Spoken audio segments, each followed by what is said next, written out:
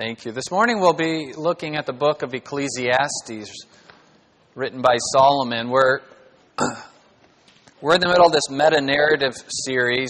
Meta-narrative, the big story of the Bible. Understanding things from God's perspective. Knowing that the Bible tells us where things went wrong in the world was when man and woman decided to interpret the world on their own apart from God, which the Bible calls eating from the tree of the knowledge of good and evil. And so if that led to all the problems, then certainly part of the solution is getting back to listening to God. Who God is, who we are, what our problem is, what is the solution, and what will ultimately bring us the happiness and satisfaction our hearts are longing for. I think we just sang about that. Yes, we did. As we get to this part of the story in the Bible, we remember King Solomon, son of David, asked God for wisdom, and God granted him more wisdom than any other man had ever had. And a lot of that wisdom is recorded in the book of Proverbs. Wonderful reading. Really a book you should be in almost daily. If you're looking for wisdom for living life, then Proverbs is your book. It's not the only place that wisdom is recorded in the Bible, but certainly a lot of it is compiled there all in one book. And yet, Solomon also wrote the book of Ecclesiastes. And if you've ever read through the book of Ecclesiastes, it can be an eye-opening experience, even disillusioning, disheartening, confusing. There seems to be a lot of cynicism and skepticism and what's the point in life, really? And most versions use a translation of a Hebrew word which comes out as vanity. And so it'll say vanity, vanity, all is vanity. But we could also say emptiness, emptiness, all is emptiness. Pointlessness, pointlessness, all is pointless. And I know your life has gotten there sometimes, where you just have those mornings where you're like, what is the point in all this? And I'm glad that God inspired Solomon to write this book. It lets me know God knows what's going on in my heart and what my struggles are, and that I'm not the first person who has struggled in this way. And if Solomon, the wisest man who ever walked the planet apart from Jesus Christ, had this problem, then I guess I'm in good company, though it's company I really don't want to be in. I don't like it when life feels meaningless and pointless and depressing and problems that seem unsolvable. So I want to first read from Proverbs, and then I want to read from Ecclesiastes. And the title of the sermon is When Wisdom and Happiness Seem to Be at Odds. We've been talking about this wisdom from God that's supposed to bring happiness, and we're going to hear Solomon indeed tell us that God's wisdom leads to happiness. But then we'll hear him out the other side of his mouth say, wisdom can lead to great misery. So which is it, Solomon? Let's hear his words. Proverbs 8. After 7 chapters of talking about wisdom, Solomon personifies wisdom as a woman calling out from the gates of the city. And remember, he's writing Proverbs initially to his sons. What a great dad, writing a book of wisdom for his sons, knowing that one of them would be king someday, but in general, just wisdom for living life. And by extension, this wisdom is for all of us. And he says, does not wisdom call and understanding lift up her voice? Remember, wisdom is the ability to apply understanding for successful living. So wisdom lifts her voice, and understanding is the know-how. Wisdom's the ability to take the understanding and apply it to life. So wisdom lifts up her voice. He goes on to say in verse 22 even that the Lord possessed me being wisdom, at the beginning of His way before His works of old. So wisdom is saying, hey, when God created the heavens and the earth, I was there with Him. And I was beside Him as a master workman, and I was daily His delight, rejoicing always before Him, rejoicing in the world, His earth, and having my delight in the sons of men. It's talking about God taking great delight in wisdom, great delight in using His infinite intelligence to create this amazing universe, and ultimately the pinnacle of His creation, mankind. A living being designed to know God, have a relationship with Him, marvel in His glory, which the Bible would define as happiness. That's ultimate happiness, is just soaking in God's presence and marveling at His beauty and His wonder and His majesty, being in awe of God and enjoying Him forever. And He says, now therefore, O sons, listen to me, for blessed are they who keep my ways. And we've talked for a few weeks about how the Hebrew word translated blessed is actually the word happy. Blessed is happy. We don't have to feel like there's some contradiction between blessed by God and being happy. Real happiness is rooted and grounded in knowing God and obeying Him. Holiness and happiness go hand in hand. It's not like I have to choose one or the other. Do I go out into the world and live the happy life, or do I come to church and live the holy life? Well, I know which one I should choose. No, the happy life outside of God is not the happy life at all. It's a vapor. It's here today, gone tomorrow. It's vanity, vanity. All is vanity. So here's true wisdom from God. You can take Proverbs 8 to the bank. Wisdom from God will lead to your ultimate happiness. And then we get to the book of Ecclesiastes, which Solomon wrote much later in his life. And he writes this, I, the preacher, have been king over Israel in Jerusalem, and I set my mind to seek and explore by wisdom concerning all that has been done under heaven. That's a huge task, right? It is a grievous task which God has given to the sons of men to be afflicted with. Wow.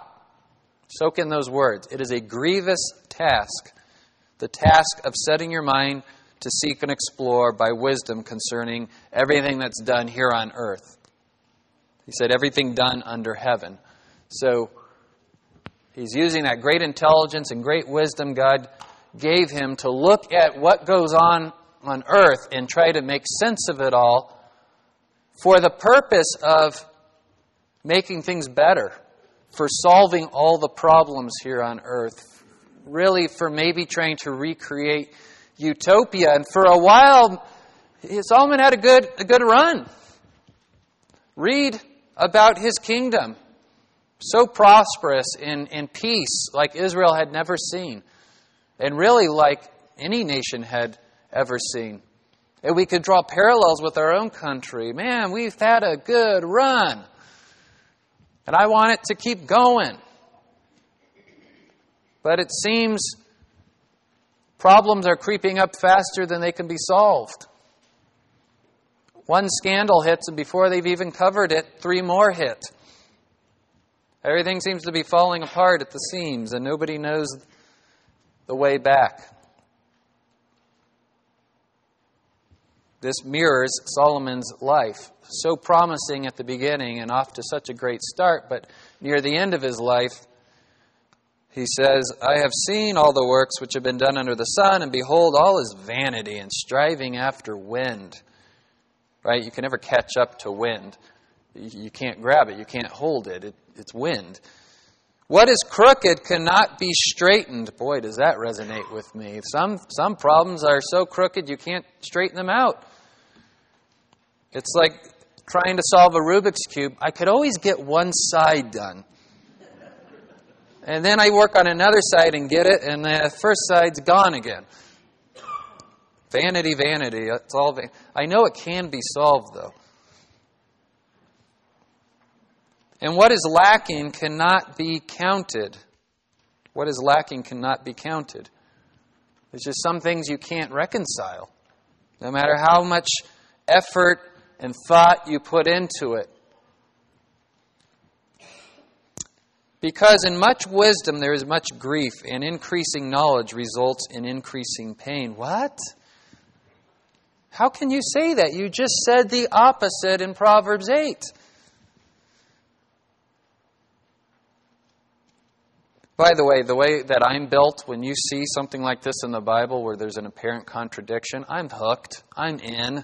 I want to know why God would put that in His Word. I hope you're hooked right now.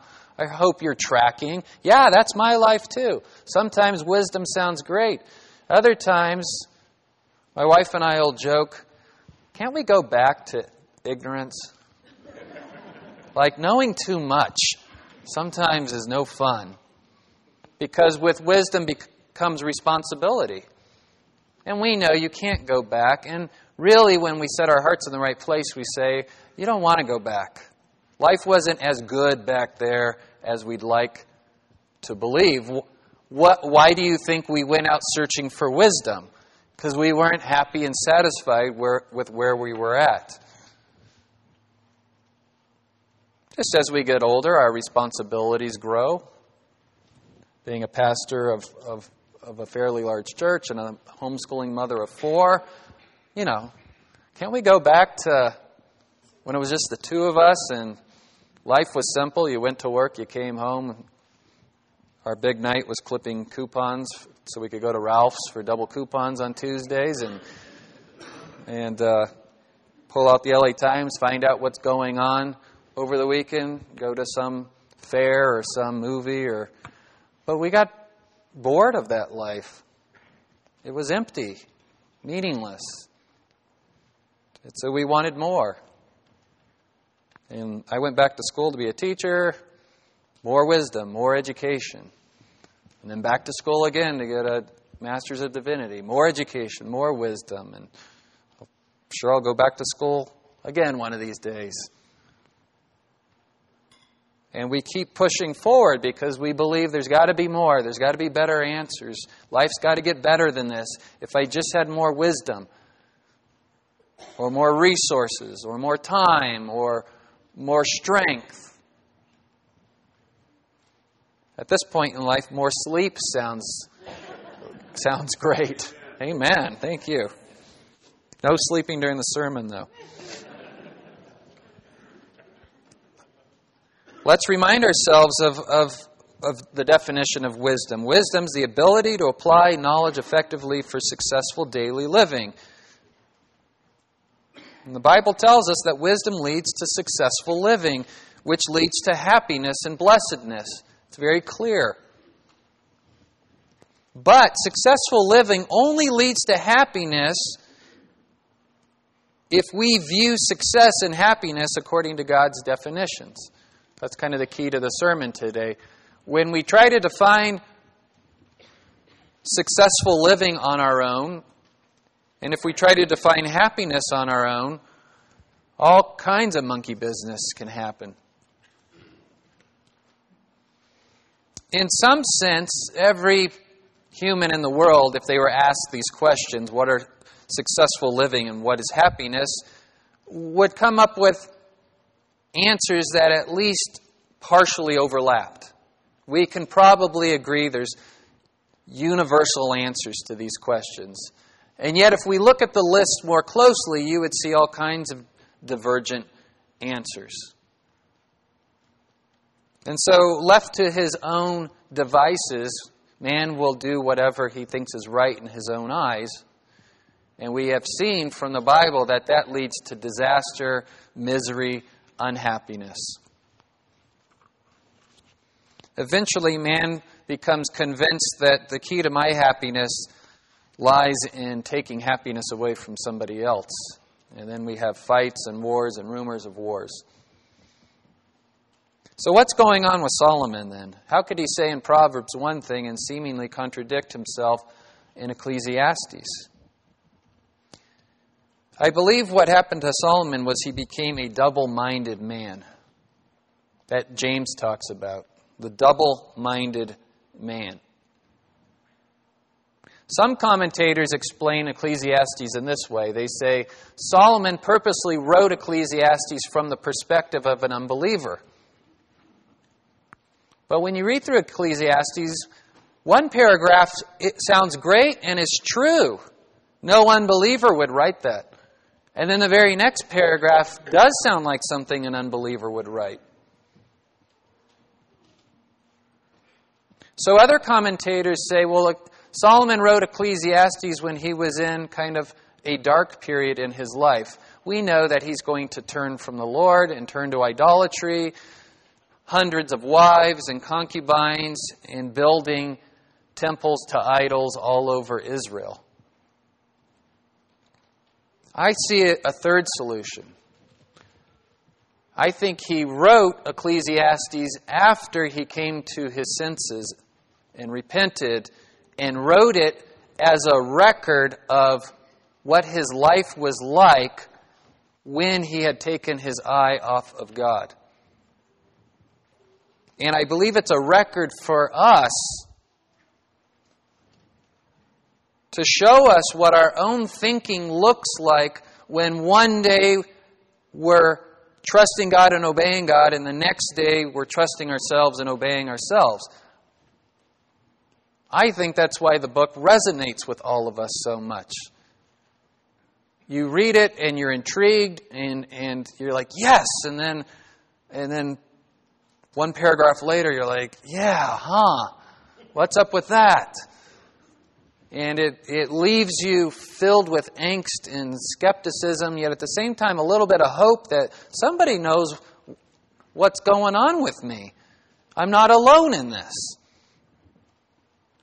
And yet if the book never supplied a final answer, that would be a horrible place for God to leave us. But it does. And if you haven't read Ecclesiastes, I am going to give you the final answer, so spoiler alert. If you want to leave 5 minutes early.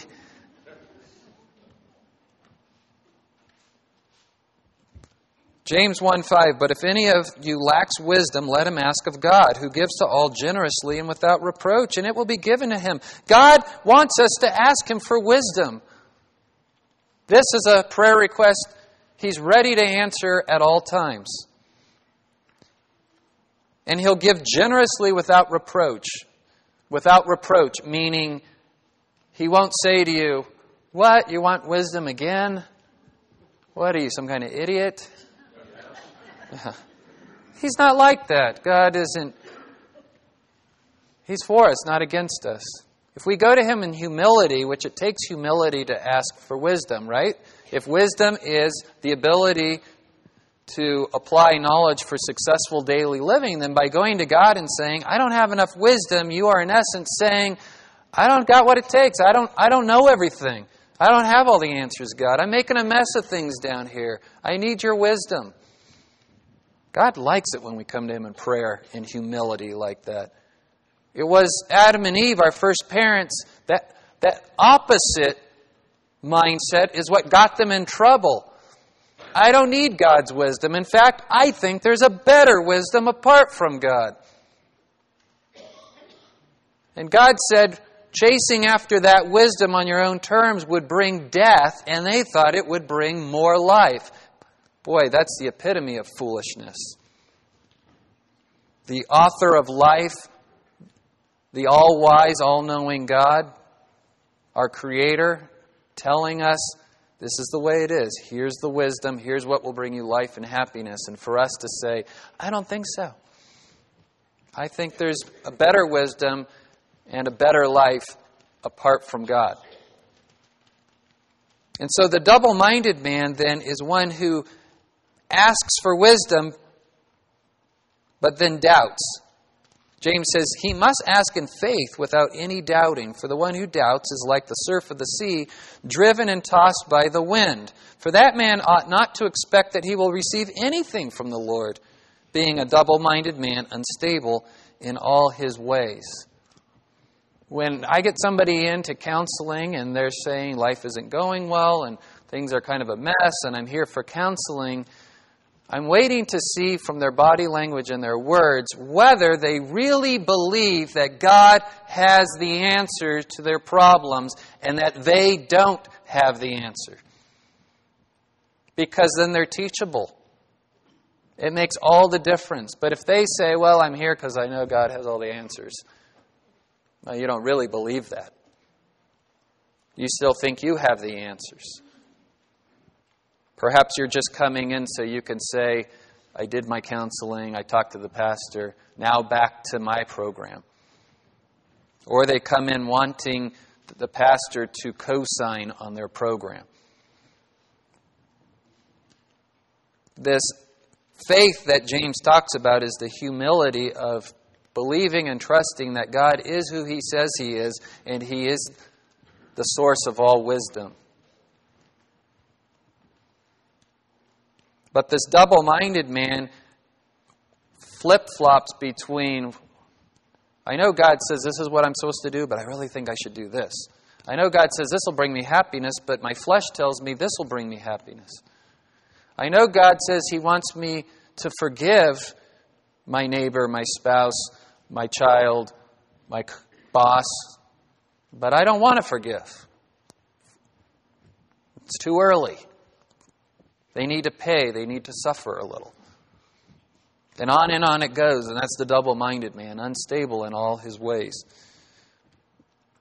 We started worship this morning with Hebrews 11. And let me read that again. Without faith, it is impossible to please Him. For whoever would draw near to God must believe, number one, that He exists. And what's wrapped up in that sentiment, He exists, is He really is the God who has revealed Himself in the Bible.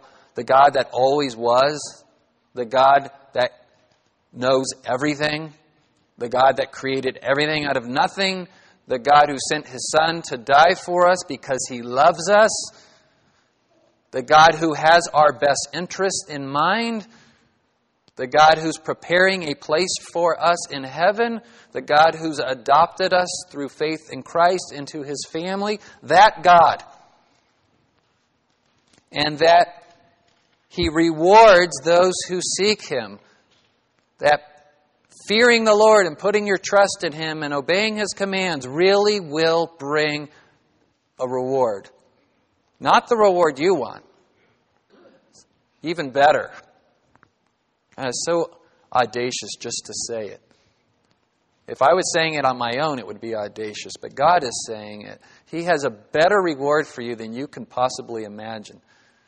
Right? Paul says in Ephesians in his prayer, bigger than you could even dare to think or ask. I can only ask for things that I know about and have experienced. God has things waiting for us that we can't even comprehend. But if life on earth can be as good as it is now, imagine what heaven's going to be like. I can't.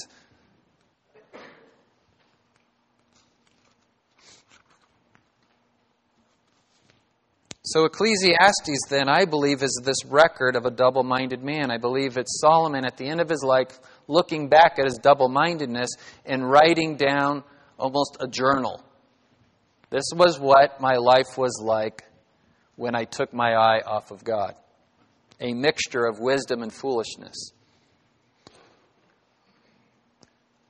Solomon writes in Ecclesiastes 2:10, all that my eyes desired, I did not refuse them. I did not withhold my heart from any pleasure, for my heart was pleased because of all my labor, and this was my reward for all my labor. And work is a good thing, and the reward we get from our work is a good thing. God's ordained that for us. He wants us to work. Work is good. There's rewards that come from work, both tangible, like money and benefits, but sometimes the work itself is its own reward. The satisfaction of a job well done. Hearing, well done, good and faithful servant at the end of the night. These are good things. We're not preaching to keep your heart away from pleasure. We're preaching that you root and ground your ultimate pleasure in God, and then, according to His commandments and His boundaries, enjoy what He's provided on this earth. Knowing that they're temporary things. They're meant to point to eternal things, better things, permanent things. Don't make the temporal things permanent in your heart. Don't make the secondary things primary in your heart. Thus I considered all my activities which my hands had done and the labor which I had exerted, and behold, all was vanity and striving after wind, and there was no profit under the sun. Wait, you just said there was a great reward, and now you're saying there's no profit. There's our double-minded man, all in the same paragraph.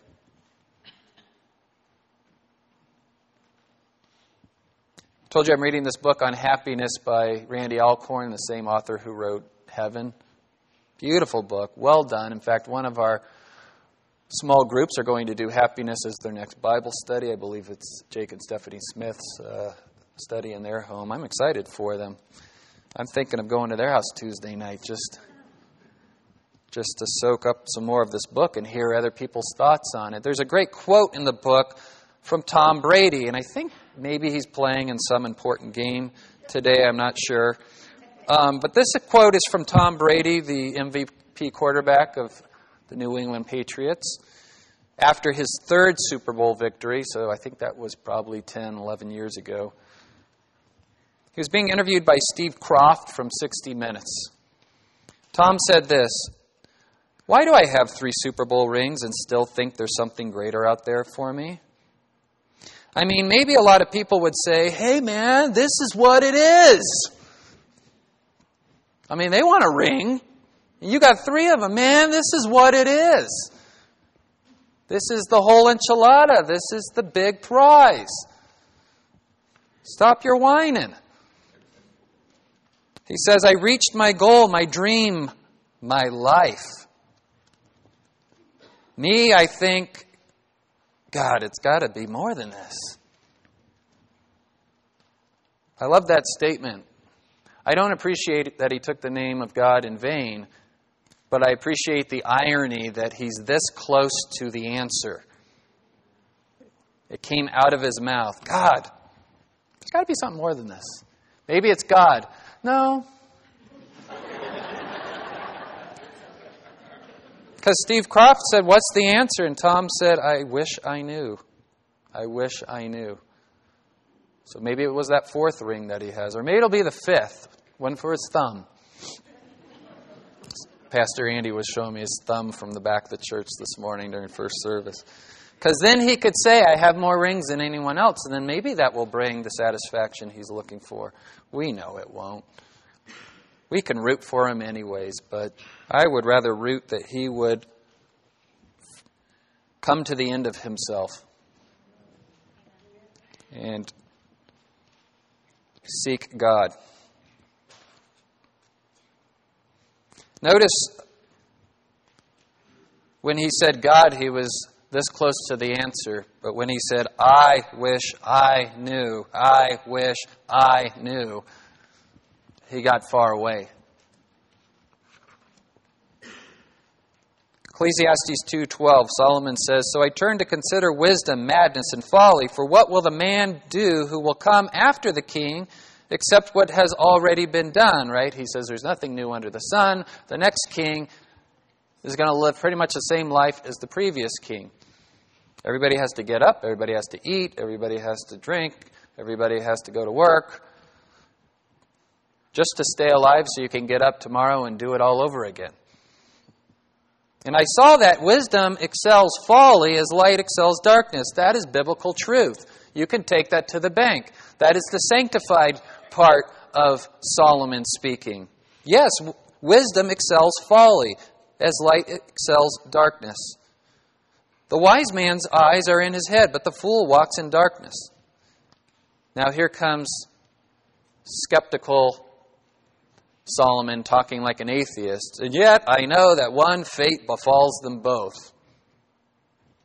They're both going to die. So what's the point?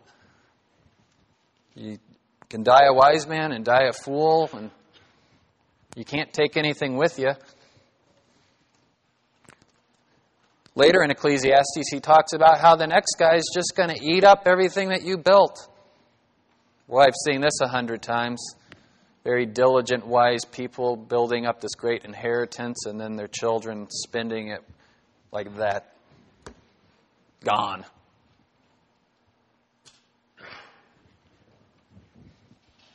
First Corinthians 2:6, Paul says, "Yet we do speak wisdom among those who are mature." Those who are ready to accept wisdom from God. "A wisdom, however, not of this age, nor of the rulers of this age, who are passing away." Right? This worldly wisdom that the world says it possesses. And in our day and age, maybe we could use the academic elite as the picture of the people who claim to have all the wisdom. They get paid the big bucks at university. People take out second and third mortgages on their house just to sit at the feet of these giants of wisdom and intellectualism, to hear them say, there's no ultimate truth, there's no tomorrow, there's no absolute morality. Why bother having children? And they're not. First world countries not having children. Because all there is today. And there's no tomorrow, and there's no afterlife, and there's no God, so eat, drink, and be merry.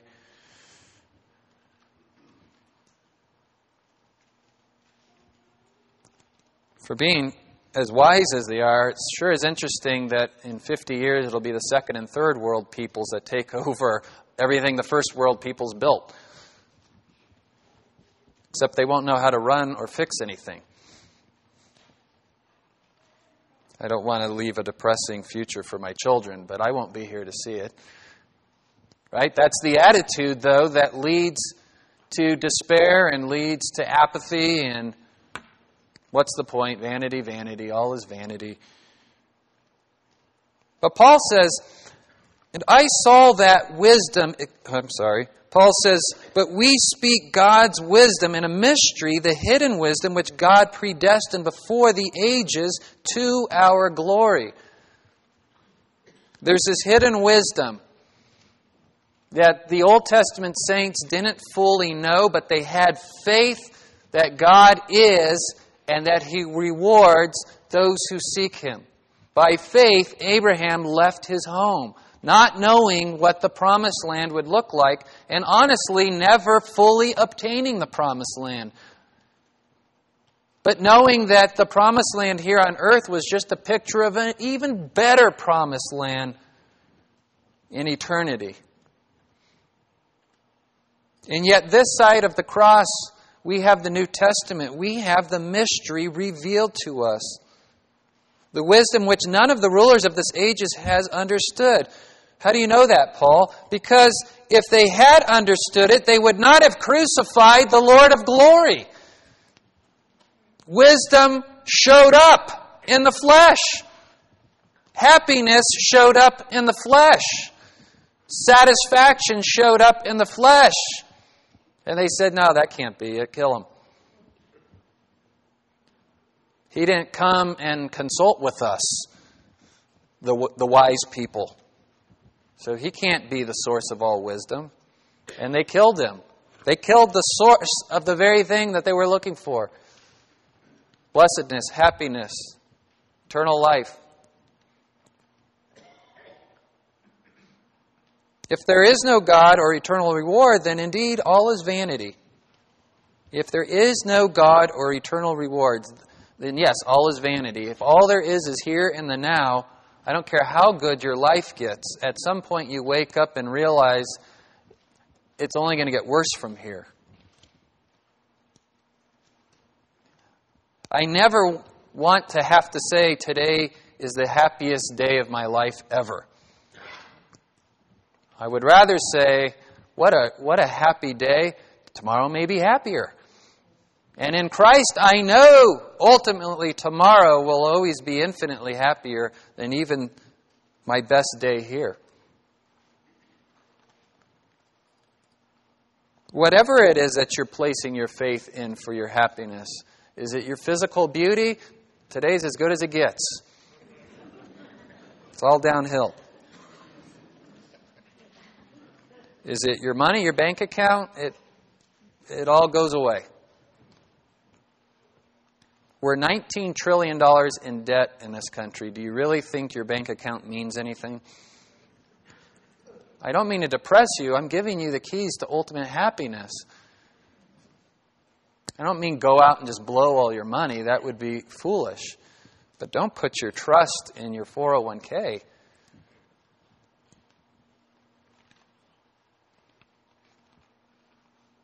Solomon said, "Then I said to myself, as is the fate of the fool, it will also befall me. Why then have I been extremely wise?" Like, what was the point in all this wisdom? I'm just going to die just like the fool.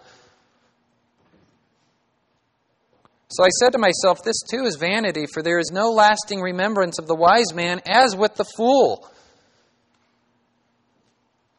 Right? He's saying if you're looking for some kind of eternal life by leaving behind some kind of legacy, that's not eternal life that people write about you in textbooks. And textbooks change.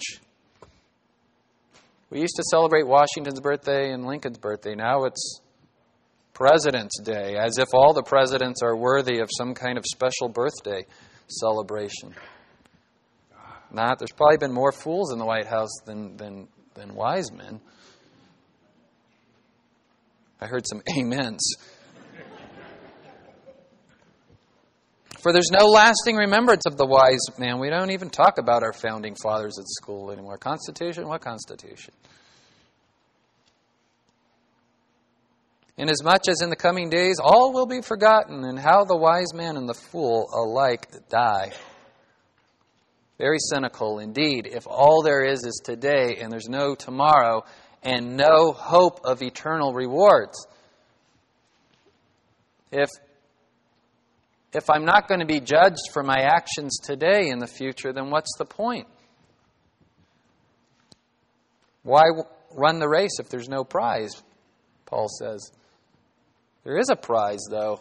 It's better than any prize we've gotten here because it's an imperishable wreath, he says, an imperishable crown. 1 Corinthians 2:9, but just as it is written, things which eye has not seen and ear has not heard, and which have not entered the heart of man, all that God has prepared for those who love Him. Listen to that. Things which have not entered the heart of man. I talked about that. There's eternal rewards that have not even entered our heart. Things we can't comprehend. I think some people think heaven is just like earth, just a little bit better. No. It's infinitely better. And some things on earth, yes, are a foretaste of things to come, but there are things to come that we have no analogy here on earth. I'm excited. It's like, now we're going to get to heaven and say, now that I've never seen before. That I've never experienced before. And it never ends.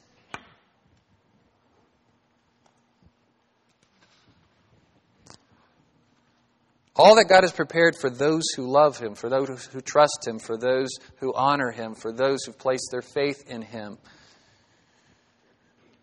If there's no eternity, then secondary things become primary things. If there's no eternity, then the things God has given us here to enjoy, which are secondary things, and they're intended to point us to God and to say thank you to God. And boy, if you could come up with this, God, I can only imagine what you have waiting for me in heaven. Those things, our jobs, our marriages, our children,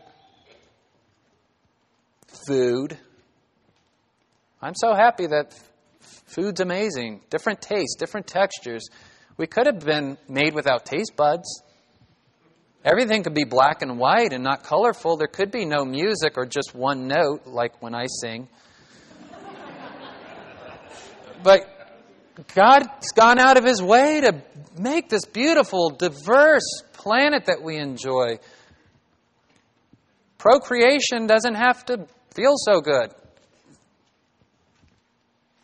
God is wonderful. He's given us great gifts, but when those gifts become primary, that's the problem. Solomon again says, as his skeptical, atheistic self, when he takes his eyes off God, "So I commended pleasure, for there's nothing good for a man under the sun except to eat and to drink and to be merry. And this will stand by him in his toils throughout the days of his life, which God has given him under the sun." If there's nothing better to look forward to than eat, drink, and be merry, for tomorrow we die.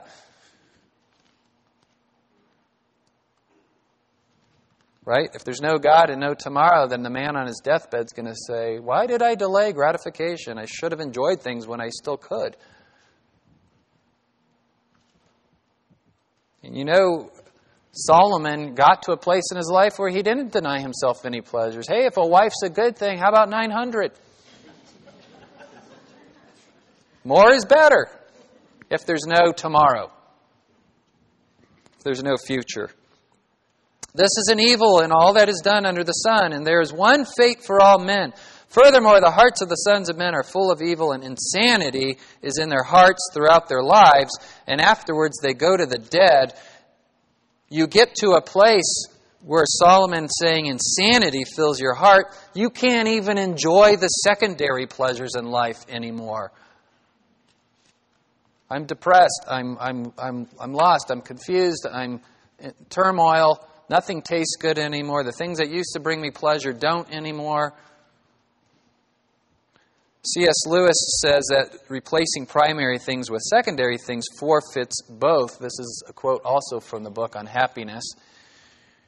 And you got to have a British guy say things because they just say it better.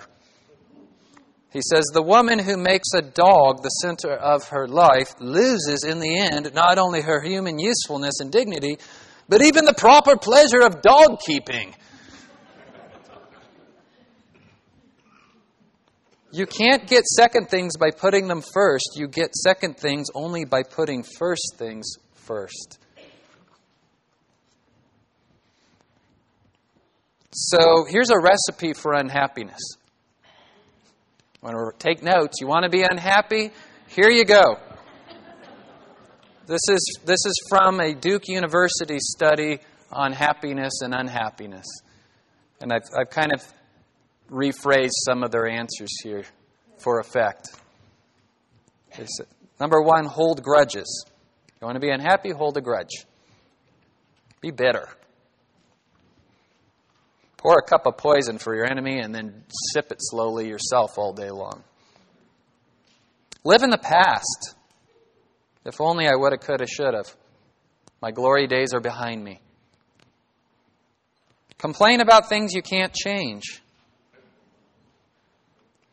Avoid reality. Live in your little fantasy world where everything ought to go according to your wishes. Indulge in self-pity. Woe is me. Think too highly of yourself. And they meant by this, convince yourself that you should have better gifts and better achievements and accomplishments than you really have. You know, it's not fair. I should be better looking. I should be taller. I should be a better athlete. I should. Why? Just be happy with the gifts and talents God's given you. And then focus on your own happiness or unhappiness, as it were, all day long. And I know that's counterintuitive because you would think if I want to be happy, I need to focus on figuring out how to be happy. But they found that those are the most miserable people on the planet. People trying to figure out what it's going to take to make me happy. Hey, why don't you come with us? We're going to go have fun and do some happy things. No, I got to sit here and figure out how to be happy. Oh, well, let us know when you figure it out. We're going to be off praising the Lord, serving the Lord, enjoying our salvation, enjoying the bounty He's provided us. Those people get mad. Well, how dare you be happy without me? You come back here and be miserable with me. I'll walk with you for a mile, but around the second mile, I'm out of here. I don't want to leave anyone wallowing in misery and despair, but at some point, if they don't choose to repent of that they'll drag the whole world down into their pit of misery with them. What's the quickest path to happiness? Here's the conclusion, the spoiler alert. If you want to plug your ears and close your eyes, but come on, you want to be happy, don't you?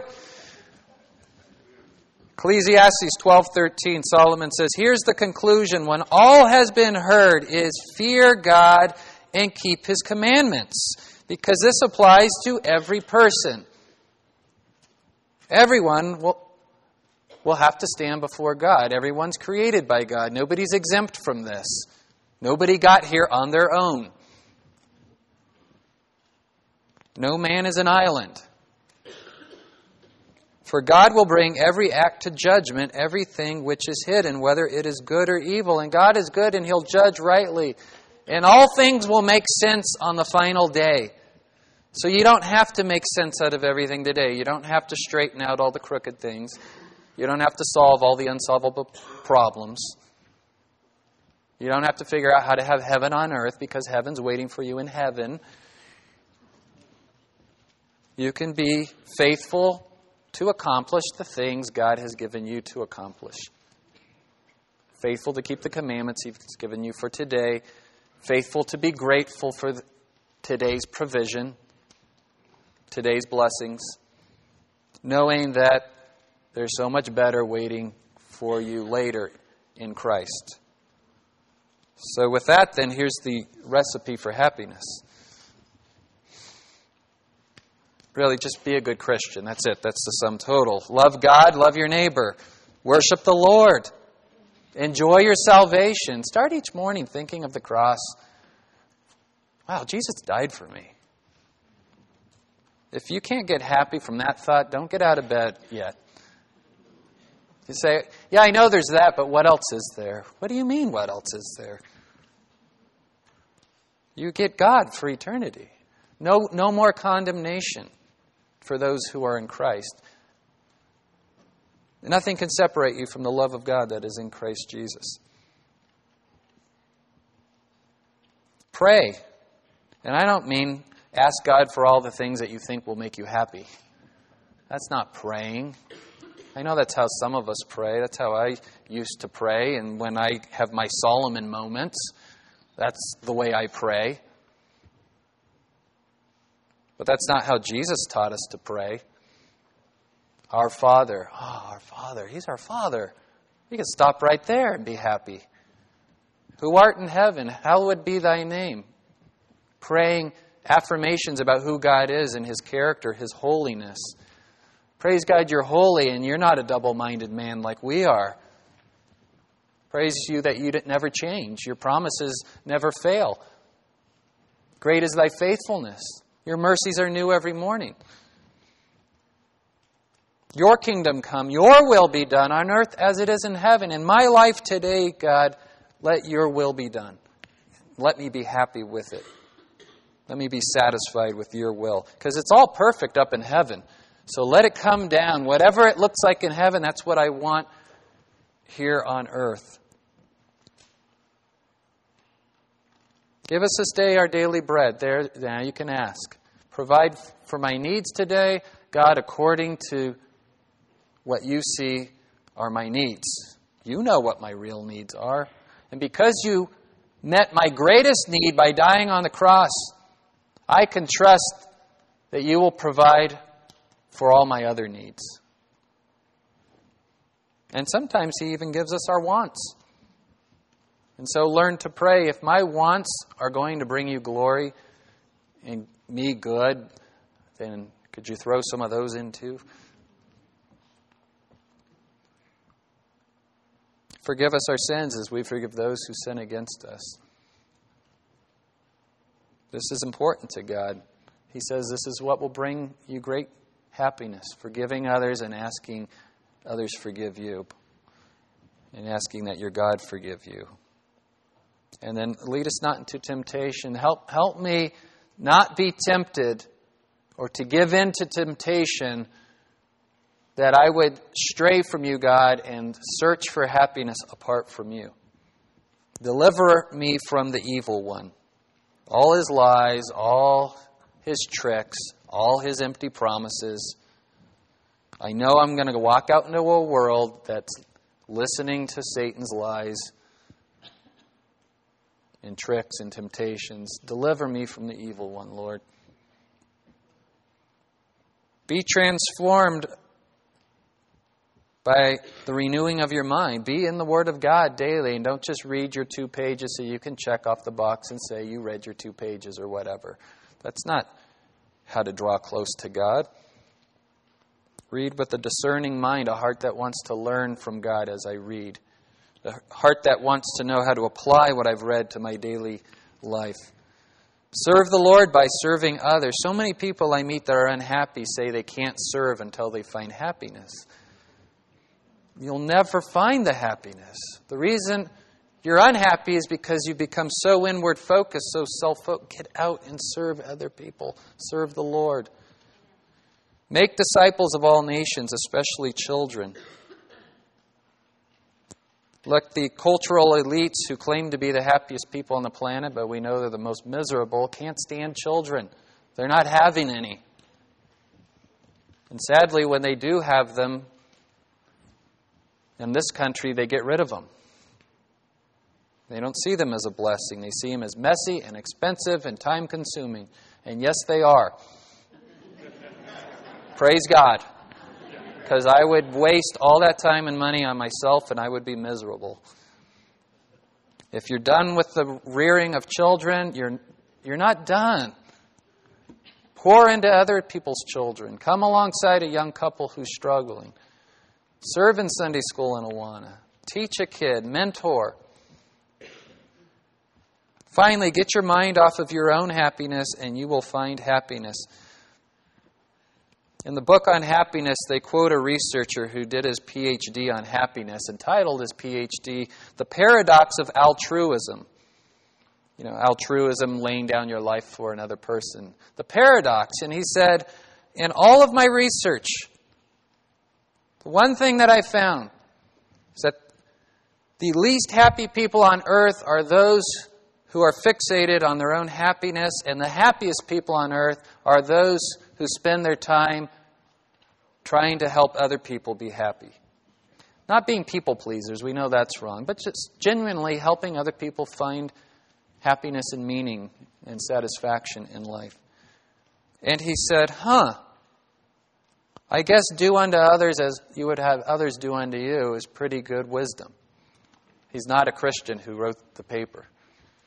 Or as Jesus said, those who lose their life for my sake will find it. Let's pray.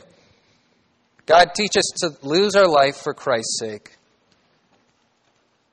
to follow Jesus, to surrender all, and trust that the happiness and satisfaction we're looking for will be found in Him and obeying His commands. Lord, may we go home today and by your Holy Spirit take inventory of our lives.